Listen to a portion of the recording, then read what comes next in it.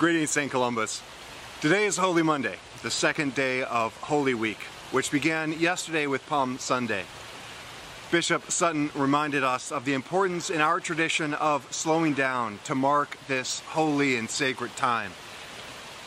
We slow down in many different ways. One way is to pray, to read scripture, and to reflect on it together as a community.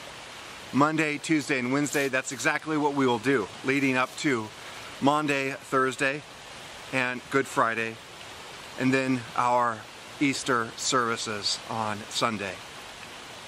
We begin with prayer. The Lord be with you, and also with you. Let us pray. Almighty God, whose most dear Son went not up to joy, but first he suffered pain, and entered not into glory before he was crucified, mercifully grant that we, walking in the way of the cross, may find it none other than the way of life and peace. Through Jesus Christ, your Son, our Lord. Amen.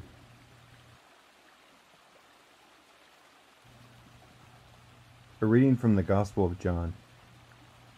6 days before the Passover, Jesus came to Bethany, the home of Lazarus, whom he had raised from the dead.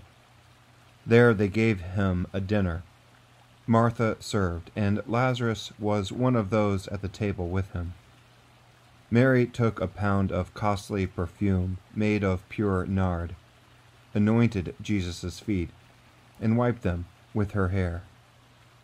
The house was filled with the fragrance of the perfume. But Judas Iscariot, one of his disciples, the one who was about to betray him, said, "Why was this perfume not sold for 300 denarii, and the money given to the poor?" He said this not because he cared about the poor, but because he was a thief. He kept the common purse and used to steal what was put into it. Jesus said, "Leave her alone. She bought it so that she might keep it for the day of my burial. You always have the poor with you, but you do not always have me."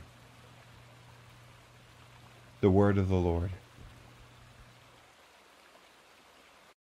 This passage from John immediately precedes Jesus' triumphal entry into Jerusalem, which we marked just yesterday in Palm Sunday.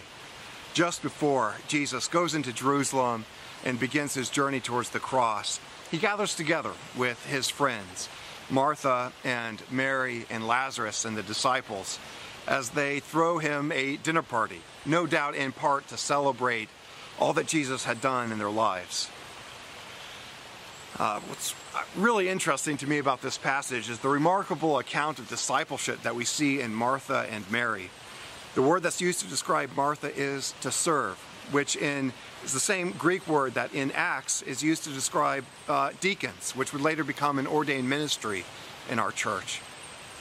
Also with Mary, this is before the Last Supper, before Jesus gives his disciples a new command to love each other and demonstrates that love by washing their feet.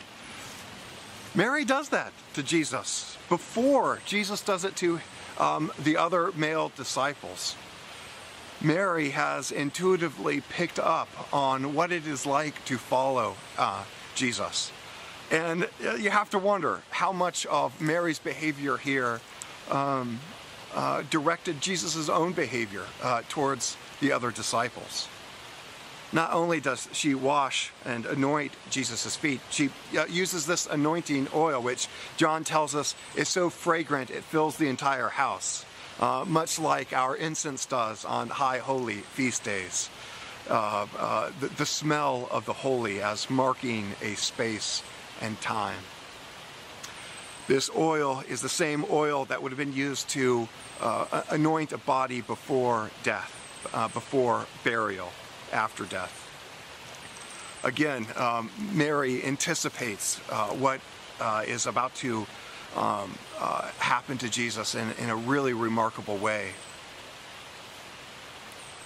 We follow Mary in another way. In her marking of Jesus, we have found ways to mark the cross on ourselves. Some of us wear the cross as a form of jewelry around our necks. Oftentimes, with the baptismal water, we will mark the sign of the cross on our forehead. Mary prepares Jesus' body as it is headed towards the cross. We remember this in our own ways of marking the cross on our bodies. The cross, as we will see each day this week, is the perfect summation of Jesus' ministry of sacrifice, of love and forgiveness.